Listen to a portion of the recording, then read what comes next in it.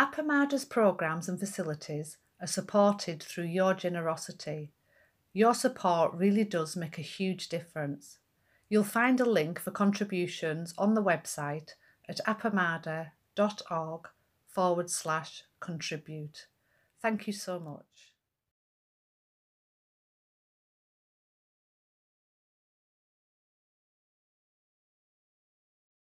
Hello, everybody. I see they're good. Joel got admitted.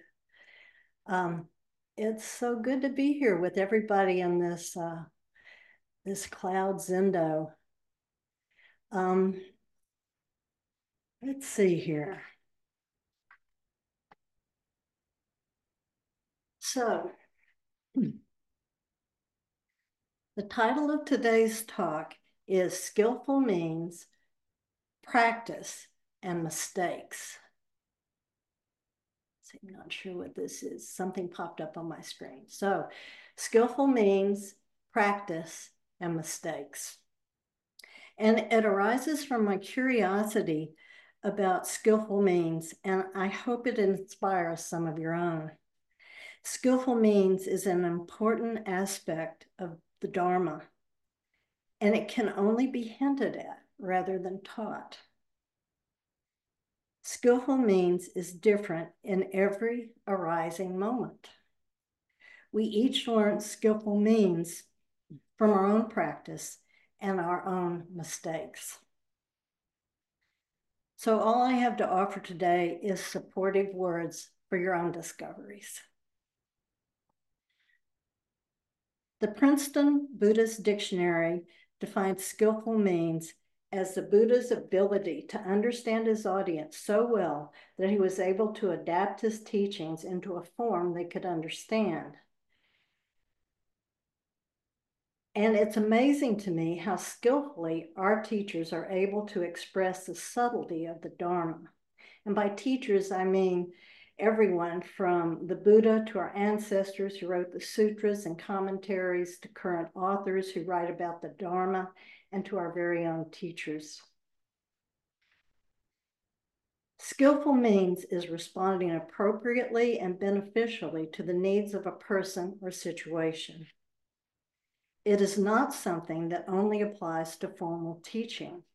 Its use is the day-to-day, moment-to-moment intention of all of us who try to live by the teachings of the Buddha. It is what we say and how we interact with our family, friends, and even strangers. It can even show up in something as simple as how we say hello to one another. Do we speak to someone from an awareness of how connected we all are? Or do we speak to others in a way that arises from unthinking habits? We have learned from Peg that skillful means is something that arises naturally within us as we practice. It isn't something that can be taught the way we learn such things as the multiplication tables. The Buddha speaks extensively about skillful means in the Lotus Sutra, but he does this with examples and stories.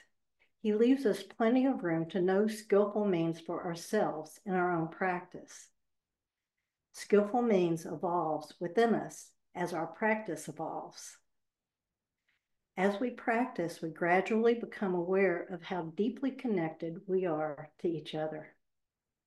Along with this comes a desire to speak and interact with one another in a way that is supportive and beneficial.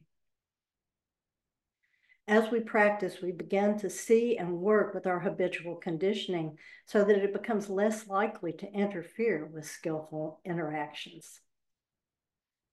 We begin to drop the self-centered dream and are better able to respond appropriately to the person or situation before us. Not only do we begin to sense what is needed, but we also learn to ask questions to help tailor a response. Practice and skillful means are inseparable. But none of this means we never make mistakes. In fact, it seems to me that mistakes and learning from them are a crucial aspect of skillful means. For example, Once I said something in an online gathering that was very upsetting to one of our Sangha members. It was a case of intention and impact not corresponding. She confronted me, and I learned so much from that incident. I learned to be more mindful and careful of others in a way I hadn't imagined before.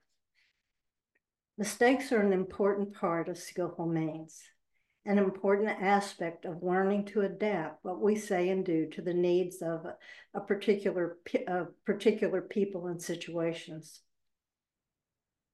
Making mistakes is probably the aspect of skillful means that I know the most about.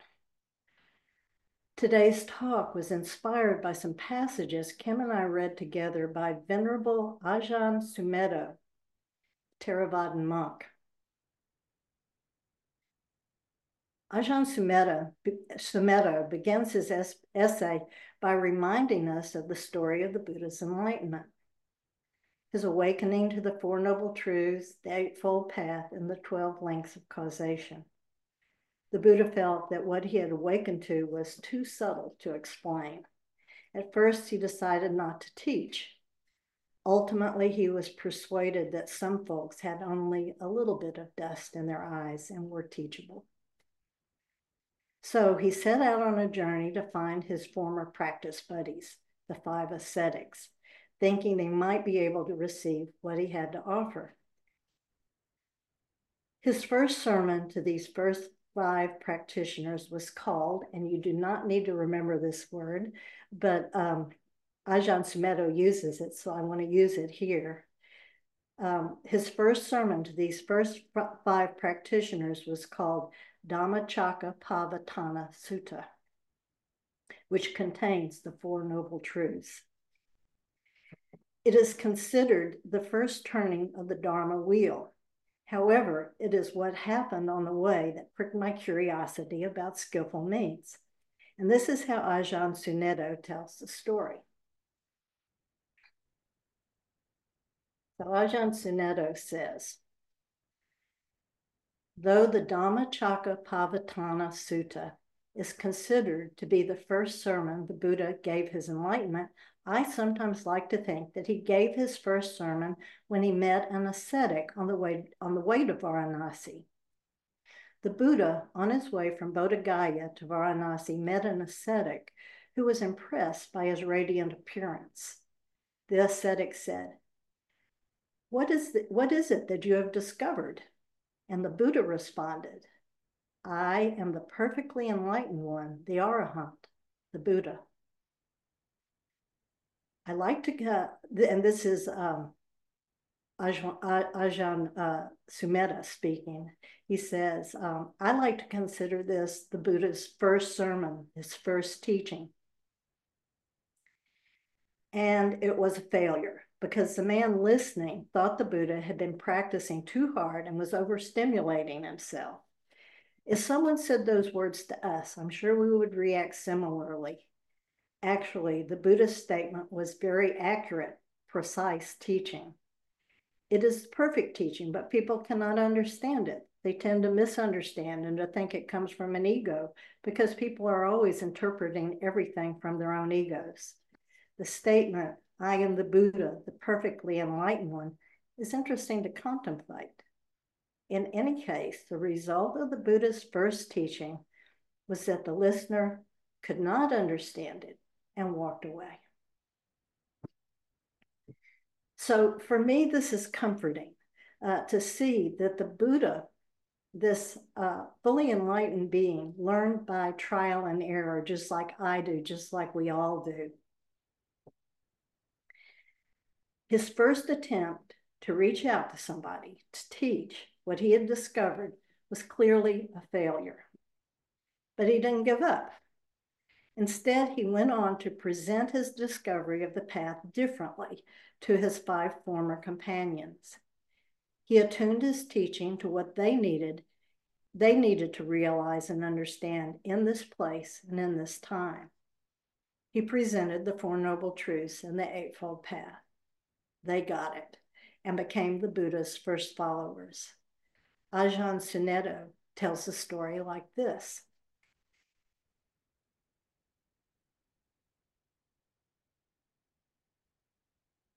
This time, instead of saying, I am the enlightened one, he said, there is suffering. There is the origin of suffering. There is the cessation of suffering. There is the path out of suffering. Presented in this way, his teaching requires no acceptance or denial. If he said, I am the enlightened one, we would be forced to either agree or disagree or just be bewildered. However, by saying there is suffering, there is cause, there is an end to suffering, and there is a way out of suffering, he offered something for reflection. So we start contemplating it, thinking about it. With the statement, I am the enlightened one, we would just argue. We are not ready for a teaching that is so direct. So on the second occasion, he gave the teaching of the Four Noble Truths. So to me, this passage points out how skillful practice of the Dharma is a mutual act of discovery. Skillful means supports and promotes a relational practice. You may have noticed that practice discussion with a teacher is often conversational. Rarely, if ever, do you walk into a practice discussion room to be met by a teacher verbally spewing quotes from a sutra or some other version of I am the enlightened one. Usually the teacher wants to know who you are and how is your practice. Together, you discover the Dharma in a way that is uniquely suitable. This skillful process leaves plenty of room for your own contemplation. As the Buddha demonstrated, no one can just hand you the Dharma fully formed and realized. The Dharma becomes your own when we contemplate it and practice it in our daily life. This is how it was for the Buddha's first 5 followers, and that's how it is for us today. So I'd like to refer back to what Ajahn Sunetto calls the Buddha's first failed sermon. The Buddha says, I am the enlightened one. Ajahn says that was the perfect teaching, just not something people could understand. To my mind, it was a perfect teaching because I think it encompassed everything the Buddha awakened to under the Bodhi tree in all its subtle layers and depth.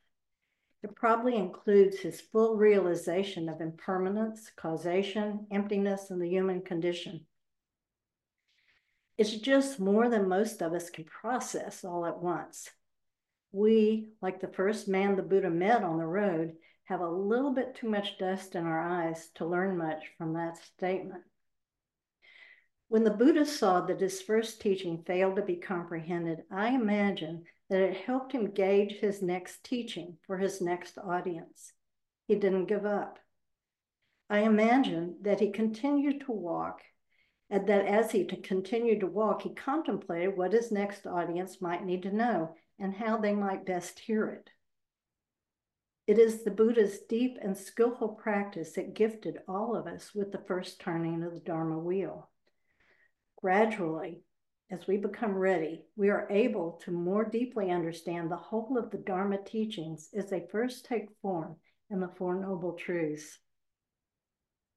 I think skillful learning and skillful means are two sides of the same coin.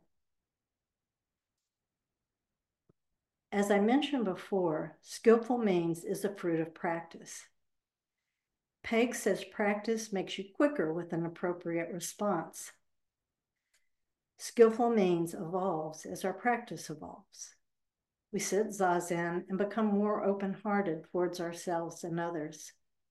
We contemplate and practice the Four Noble Truths and begin to see how intimately connected we are to everyone and everything. With this understanding, we begin to practice the Eightfold Path to end the suffering for ourselves and others. We practice the precepts and the perfections in relationship to other beings. These practices are all about how we live together in the world. Living them as well as we can is skillful means. Skillful means is essential to living by the Bodhisattva vow. As we interact with people and situations at our best, we are in a process of opening to what we might have to offer to relieve the suffering of others. As we practice, we learn to apply skillful means to each vow. How might I be with this person in a way that helps open them to relief from suffering? We do our best to skillfully use the practices to end our delusions. The less deluded we are, the less likely we are to cause harm. With less delusion, the more likely we are to skillfully interact with the people in our lives. It is my experience that entering Dharma gates takes all kinds of skill. Often for me, skillful means requires asking for help with particular Dharma gates. Skillful use of Dharma teachings helps us pass through a Dharma gate as beneficially as possible for all involved. Buddha's way is unsurpassable. This vow embodies it. We practice the Buddha way of practice and skillful means with our body, heart, and mind for the benefit of all. Despite diligent practice, we don't always get skillful means right. Despite our growing awareness of our intimate connection with everyone, sometimes we still get it wrong. And that's okay. That's part of the process. Like the Buddha so kindly illustrated for us, skillful means often requires trial and error. When you see and feel what you said or done has not been clear or had its intended impact, you can ask questions. If needed, you can apologize. The truth of the moment arises within our interaction with each other. We learn more and more about the Dharma and skillful means with every failure. The first man the Buddha met on the road was not able to receive teaching. It wasn't tailored to suit what he was capable of understanding. But the Buddha learned from that experience. It is the same for all of us as we sit zazen and practice the Dharma on and off the cushion. There is always more to realize about the Dharma and about skillful means. So, for me, writing this talk on skillful means has been challenging and also quite fruitful. And you would not believe how many pages of this talk got discarded as I would look at them. I would read them and I would go, not skillful, not skillful. So it's been quite instructive. But I can only express this as far as my own practice goes. And so I hope that it's just simply giving you something to think about. And I thank you so much for being here. I thank you for listening. And I want to open things up. I would love to know, what skillful means have you noticed in others? What kind of impression has it made on you, and how has it impacted you? How have you known skillful means growing with you, with your own practice, with how you interact with others? So let's open the floor up for discussion. Thank you. I see Joan. Well, what I first say about skillful means is I know it when I see it. And I have been involved in the Hakomi training that Jessica and John Eric have given. And the skillful means of them is awe-inspiring. And Jessica's way of word choice is remarkable. And the way both of them try to capture what they've heard other people say is inspiring.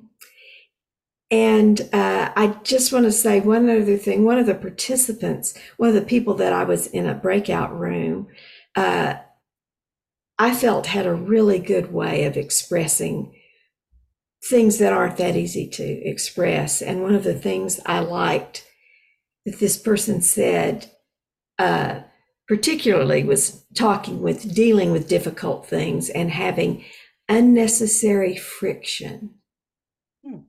And that helped me. Like you said, the Buddha could put things in ways that others could hear from it. And that just kind of resonated through me. And it was it's just a wonderful experience when you come in contact with people with skillful needs.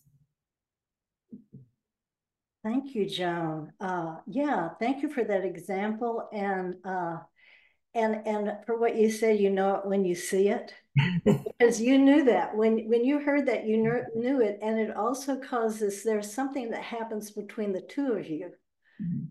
You feel it between the two of you. It sort of almost arose between the two of you. It's like how I experience it too.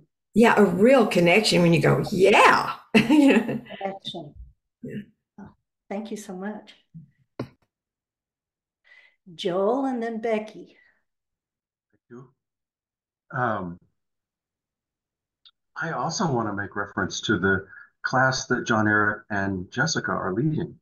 It's had quite an impact on me. I was trying to describe it to my wife last night, and she said it's such a shame that she had not known about it, that I hadn't shared it with her. You know? So I said, well, there are recordings, although that's much different, of course, in it because they're not lecturing.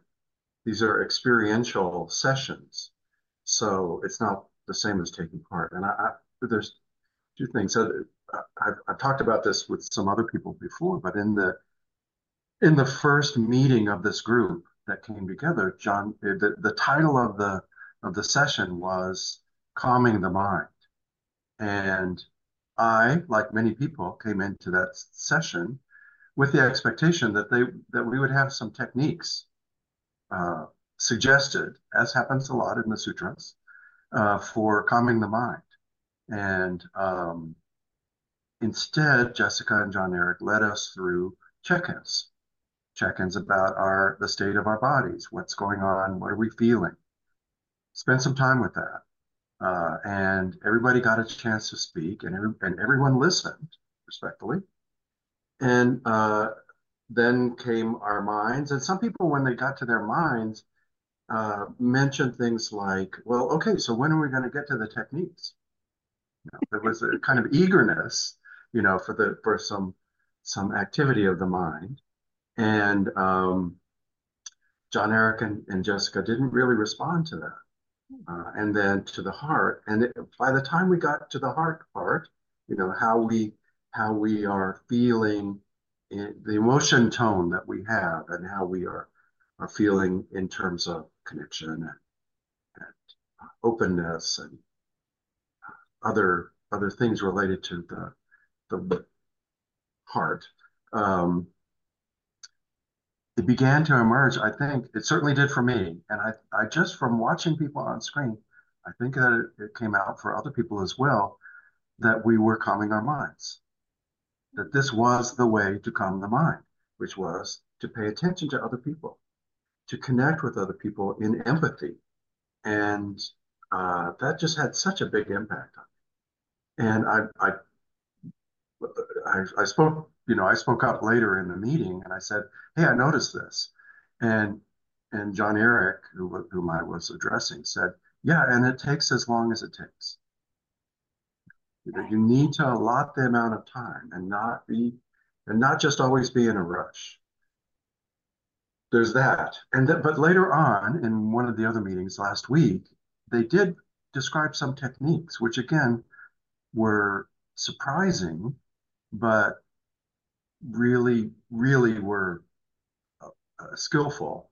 And they refer to things that I've seen many times in the approach that Flint and Peg and other teachers have used. But one was to see the child in the person you're talking to. If somebody's meeting with you, just see the child in it.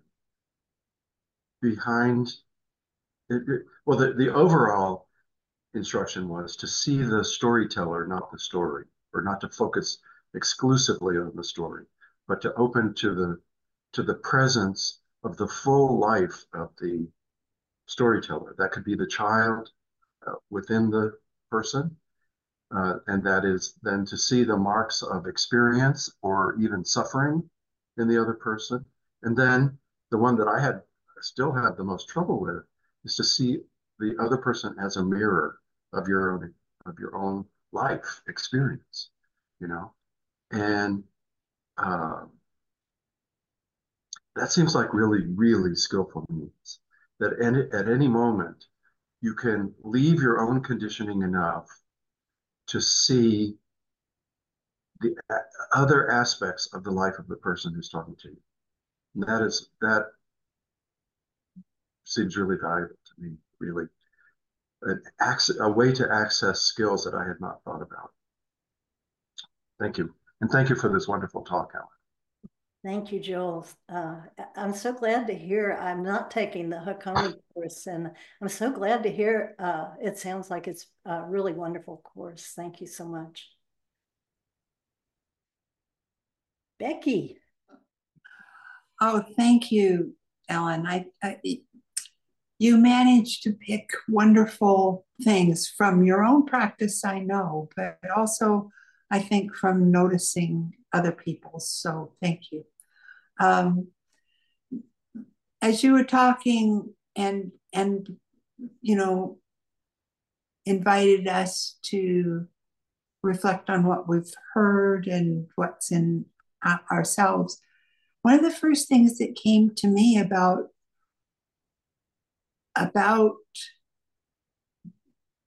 getting some of the skills and awareness toward skillful means. About a year ago, I realized that while I was hearing people's words and so on, I really needed to deepen my listening. And I think some of the things that Joel was talking about in terms of what perspectives we keep in mind when we are listening to someone, so that it's not just, understanding the surface meanings and not, I mean, it's not just the things that we've had with us all our lives, which is whether or not it's intentional and that we do something with it, but noticing someone's body language and gestures and breathing and all of those things. But there's a deeper listening factor that I just sort of focused on that for quite a while, and now I find it less, like anything that we practice. It's less work for me to keep the awarenesses that I want, and I think it's a lifetime job. That it's not like we're going to become skillful means skilled, so much as that it's something that we always can grow a bit more of. So I really thank you. This is grand to look at this aspect of it. This little aspect. Yes. Yes. Becky, thank you so much, and thank you for sharing your practice. Thank you. I see Nelda.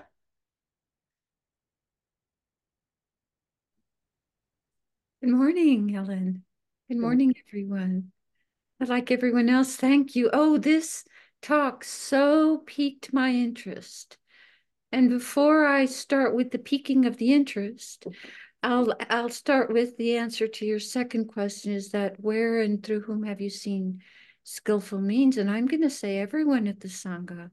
Everyone. At some point, I've seen skillful means in everyone. And how lovely that our failures are our Dharma gates to get a little quicker at it, right? So that's the answer to that question. But here's where I'm so curious, to the point that I'm going to do research on it. What I heard in your talk, and correct me if I'm wrong, is that when the Buddha said, I'm the Buddha, I'm the fully enlightened one, that even a fully enlightened Buddha, the Buddha, can make mistakes. That's what I heard. And that really sort of startled me when I heard it, when I got the impact of the implication of that, because I'm like, no, that's a Buddha. Buddhists don't make mistakes. Buddhists are fully enlightened. So I'm having cognitive dissonance over that, and would like to know more about being fully enlightened and still making a mistake. There. Oh, thank you so much for that, Nelda. That's actually the reading I did is what was the inspiration for this, and I felt this talk on skillful means. It's something I've been interested in anyway, and then when I read that, something just it sparked something that it wasn't it. He was that practice is continuous, I guess. He was fully enlightened. He sat there under the Bodhi tree, and then he decided he wasn't going to teach, and then he decided he was going to teach, and so he gave this teaching, and he was open to adapting it. I mean, I think that was part of his own enlightenment. You know, that didn't hit. It didn't. That guy didn't get it. And so he kept adapting. He didn't quit, and he kept adapting. And I think that I think it's such a great example for me, because I make mistakes all the time. You know? Yeah, but we're not fully enlightened, and that's Well, where I'm not fully enlightened, but even he fully enlightened. And who's to say that it was even a mistake? He learned from that mistake, and then he presented his next talk, adapted it in a way that was so skillful and so perfect for those first five, and for all of us who hear it, the Four yes. Noble Truths and the Eightfold Path. And that practice is ongoing and ever adapting and in connection with one another. He didn't quite see how much dust that guy had in his eyes, the one ascetic he met, but then he sort of got it, and he adapted it. And then as you read the Buddha's words, he's constantly adapting. I mean, that's what pretty much everything the Buddha said was this ongoing. Well, look at it like this, or you could look at it like that, or perhaps it's like, it's just this constant adaptation. And it's so inspiring to me that the Dharma is so broad, and so it's for everybody. Well, I'll leave with this still niggling dissonance. Perhaps it's that I have a construct Oh, that there you once you are a fully enlightened Buddha, you go. don't make mistakes. Right. And maybe that's where I need more study and input. And I'm delighted that your talk brought me to, that question and wanting to know more about our teachings. So thank you, Ellen. Thank you so much for that, Nelda. And good luck with your ongoing contemplation. I see Rosemary, and then I see Kim, and maybe Joel, unless Joel's hand is still up. Thank you, Ellen, so much. Examples of skillful means, the first thing I thought of was inquiry, and the way that at Flint and Josh and all of the teachers that respond to people that come forward. So many different situations and places of practice and questions and sharing come forth, and see the beautiful way that they respond, I think is really like skillful means on the spot. And I have two really good examples of mistakes of my own recently that were quite unskillful. In the one, I was on a Zoom call with a friend, and my cleaning lady was, I was like, well, are you going to be in this room and I'll be in this room, and where are you going? And so we set it up, and I was in the bedroom on the computer, but I hadn't closed the door. So it wasn't that private, but I was reading something to my friend, and she came in to put some stuff away. And I called over to her and said, Maria, blah, blah, blah. And she didn't quite understand. And I probably said the same thing again. And eventually she left her stuff and left the room. But it was my fault, of course, that I hadn't closed the door. But I realized all I had to do, the skillful way, would have been to excuse myself from my friend, to get up and talk to her, because there's a language thing as well. But also I'm like yelling across 10 feet of room. It's not skillful. So I'm very curious about that with myself. Why, here was the self-centered dream. It's my, what I'm doing is most important. Why don't you realize that? The second one was very similar. It's also with computers with a friend, and I was trying to get a Zoom thing working, and there were other people like talking. And again, I yelled over to them to please be quiet, because I was doing something really important. Anyway, so this is a pretty big practice edge for me to like wonder about what's that about? That I just, yeah, come on, people. I'm like, do what I think is important here, So anyway, those are things that I have to, so this fits right in with my wondering about this for myself in my practice. Thank you, Ellen.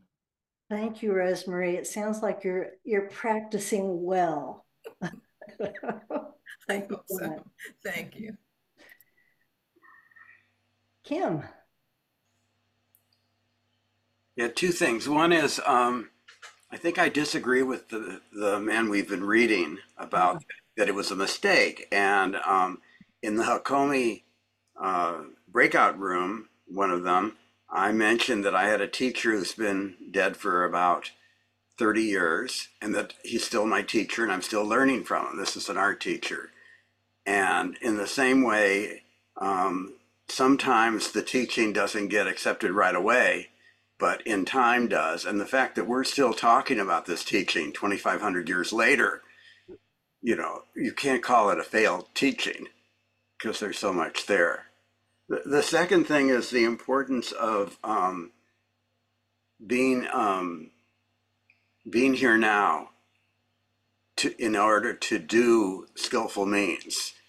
And I heard the story yesterday of someone who went to a therapist, and they told all their problems, and then the therapist came up with something that obviously she hadn't been there. This was like her little spiel for any couple who comes, and so that was an example of someone who wasn't there. But the more we're there, the more we realize, I think, that we're reborn in every moment, the more chance we have of really responding in a skillful way. So anyway, that's. Thank you, Kim, thank you for bringing both of those things up. First of all, emphasizing the being fully present, dropping the self-centered dream and being fully present. And I think that's something that that's just, keep practicing that, And I'm glad you brought up the part about not a mistake or not a failure. Ajahn Sunetto calls it a failed sermon. Because that is something I thought about, and it somehow didn't make it into this talk, but I think that's a really good point you made. I know that there's many times I've heard something. Well, first of all, let's say the first time I heard about the whole idea of no permanent self and emptiness, I argued about it. and ended up doing a full-fledged research on it. And it was just the beginning. I did not get it enough that I argued about it, and but it wasn't a mistake for her. I was not able to get it in that moment, but it wasn't a mistake. It was a Tibetan Buddhist teacher, and it was not a mistake for her to mention it, because I took it and ran. I contemplated it for years, you know. So I think that's really true for a whole lot of things. We hear something, we don't get it, but like what Nelda just said, I'm going to really look into that, you know. And again, it's how we connect with each other through I want to say create the Dharma together, but that's not it. But we live it. Like I think Rosemary and I were talking about this. We live it together. We learn it and realize it together. So thank you so much, Kim. Joel.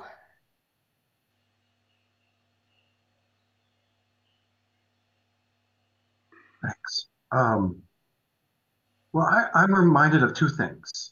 One, that the Buddha, you know, these stories are strung together, and it's hard to tell, do they come in a sequence where the Buddha is having a realization and then making a change? Or are they just, you know, random stories that we organize into Right. a sequence, you know?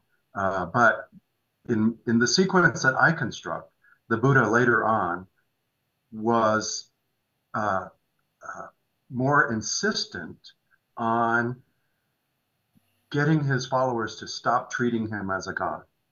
And there's a story that I've heard Peg tell more than once of Shariputra or Ananda or somebody was sitting around and they talking with some other monks and saying, oh, well, the Buddha has these special powers and he's magical and he can see into the past and the future and knows everything all at once. And the Buddha comes walking up and he says, well, I'll tell you something more remarkable. When I'm walking, I know I'm walking. When I'm standing, I know I'm standing, etc. You know,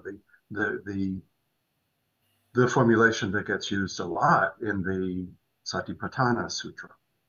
And that just seems very important to me. And it seems that it's in line with what you're saying, that yes, we can, in competing with other modes of religious activity, we could say, well, our guy's the best, you know, he's got all these powers, he's perfect, and everything is perfect. And we can insist on that, but where's that coming from? That's coming from ourselves, not directly from what I see as the core of the teaching. So I really like it when the Buddha's like, no, what really matters is being awake in this moment. And then there's this thing from Dogen, which I think is applicable in this case. He says, to carry yourself forward and experience myriad things is delusion. That myriad things come forward and experience themselves as awakening. Those who have great realization of delusion are Buddhas. Those who are greatly deluded about realization are sentient beings. Further, there are those who continue realizing beyond realization, who are in delusion throughout delusion. When Buddhas are truly Buddhas, they do not necessarily notice that they are Buddhas. However, they are actualized Buddhas who go on actualizing Buddhas. So, you know, in a mind-bending sequence of assertions from Dogen. But what I get from that is the necessity for the relationality that Peg and Flint point to over and over again. It's like we can, you know, have all kinds of great realizations in our head, but that doesn't make us a Buddha. What makes us a Buddha is how we treat other people. It's action, not thoughts. Something like that. Thank you so much. Yeah, it's and what you're talking about sort of helps me with what Nelda was saying. and what Kim was saying about being in the moment. I mean, of course, the wisdom that might, or whatever comes forth in the moment is going to be different in every moment, because every moment is different. And so, and also what Kim was saying about no mistakes sort of comes up for me in the midst of that. How do we know what's a mistake? We just take care of it as best we can, you know. I see thank you, Joel. I see Darcy. Hey, Darcy. Thank you so much for your talk. And oh, you can't hear me? It's being hard. You're breaking up. Now, can you hear me? Yes, we hear you fine now. Okay. If you're not, please let me know. No, you're good. Yes, yes. Well, it's so good to hear your talk about skillful means and mistakes. And I wanted to say that it was really inspiring to me to hear about the Buddha's, what we're calling a mistake, because I think some of the biggest learnings for me has been realizing that people I admire, my teachers, when I see or they share mistakes or vulnerabilities. That's just been a really big one for me. And so this talk, that's what stood out for me the most, was that, he didn't have the presence or whatever it was, with the first guy that he had later. But anyway, I also wanted to say that it's making me think of how life is this one continuous mistake, how we, and I'm glad you used the word mistake. And I also appreciate Kim and others talking about, it's also good to reflect on, the word that we're using, because what coming up for me is a lot of times, I think I failed at something, some little things and some really big things. And we don't really know whether they were mistakes or not. One thing I do know is it lacked the intended impact. So I can say I failed with the impact that I wanted. And that's helpful to me to look at things that way, So anyway, sorry about my failed impact without my video. Darcy, thank you so much for that and for making that distinction. Thank you. Yeah. I see Lisa. Lisa, did you just come on? No, I'm here. I probably was up in the corner or somewhere. Oh, yeah. And then I turned my video off and on. Okay. Yeah. Sometimes my cat does stuff.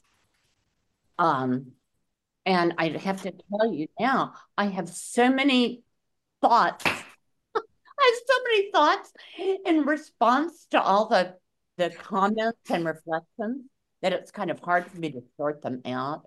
So, one thing I've always truly loved about Buddhism is knowing that it survived for thousands of years, because it always was able to adapt to different cultures. And I'm very interested in anthropology and sociology. So, thinking and that big mindset is how I kind of looked at it. Oh, this is so beautiful, because here, these traveling teachers went to different geographical places, and, they learned skills they needed to impart the teachings, whether it was language, or, I can imagine them learning different customs and habits and ways of being in the world so that they could, use even body language to impart the teachings. But, one of my little big gap, not a little gap, it's a big gap. It's like, I think I haven't fully appreciated that in my personal life because, I'll get stuck on things. And that's not skillful. And when I say getting stuck, it's kind of to do with my wanting to be heard in a certain way. And then if I feel unheard, unseen, my temptation and preference is to keep explaining my perspective in different ways.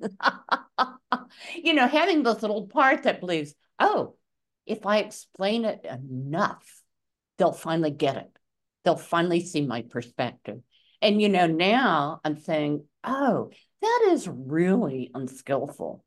And I have a particular situation, that I've been working with for quite a long time, probably years, definitely recognizing, something that's emotionally intense for me. Wow.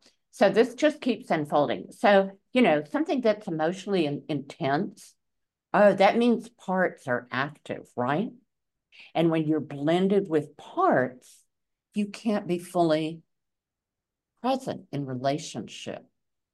So this is a big deal with me. It's like, ooh, I really want what I want in this particular situation. And that means, yeah, I'm really, really attached to the outcome in this relationship.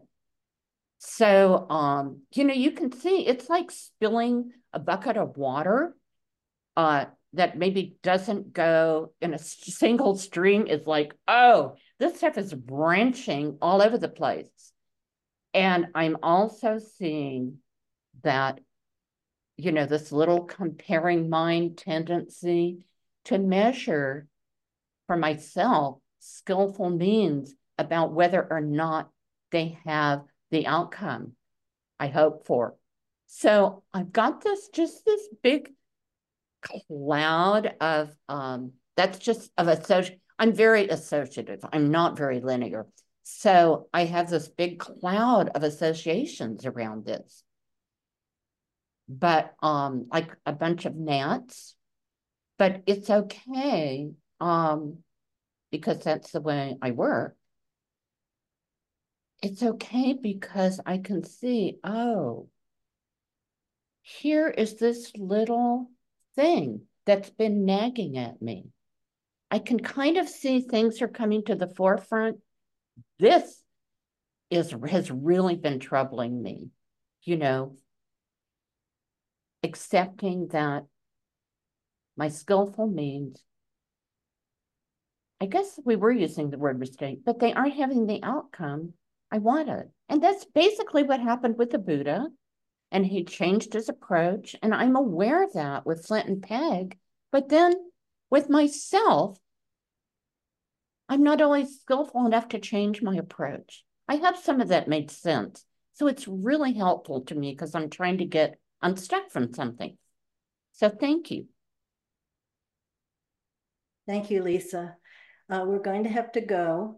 It's time. But I do want to say that, that mistakes is not necessarily a negative. It's just the process, Anyway, that's how it seems to me. So I really appreciate everybody being here. All your input is so important. Thank you so much.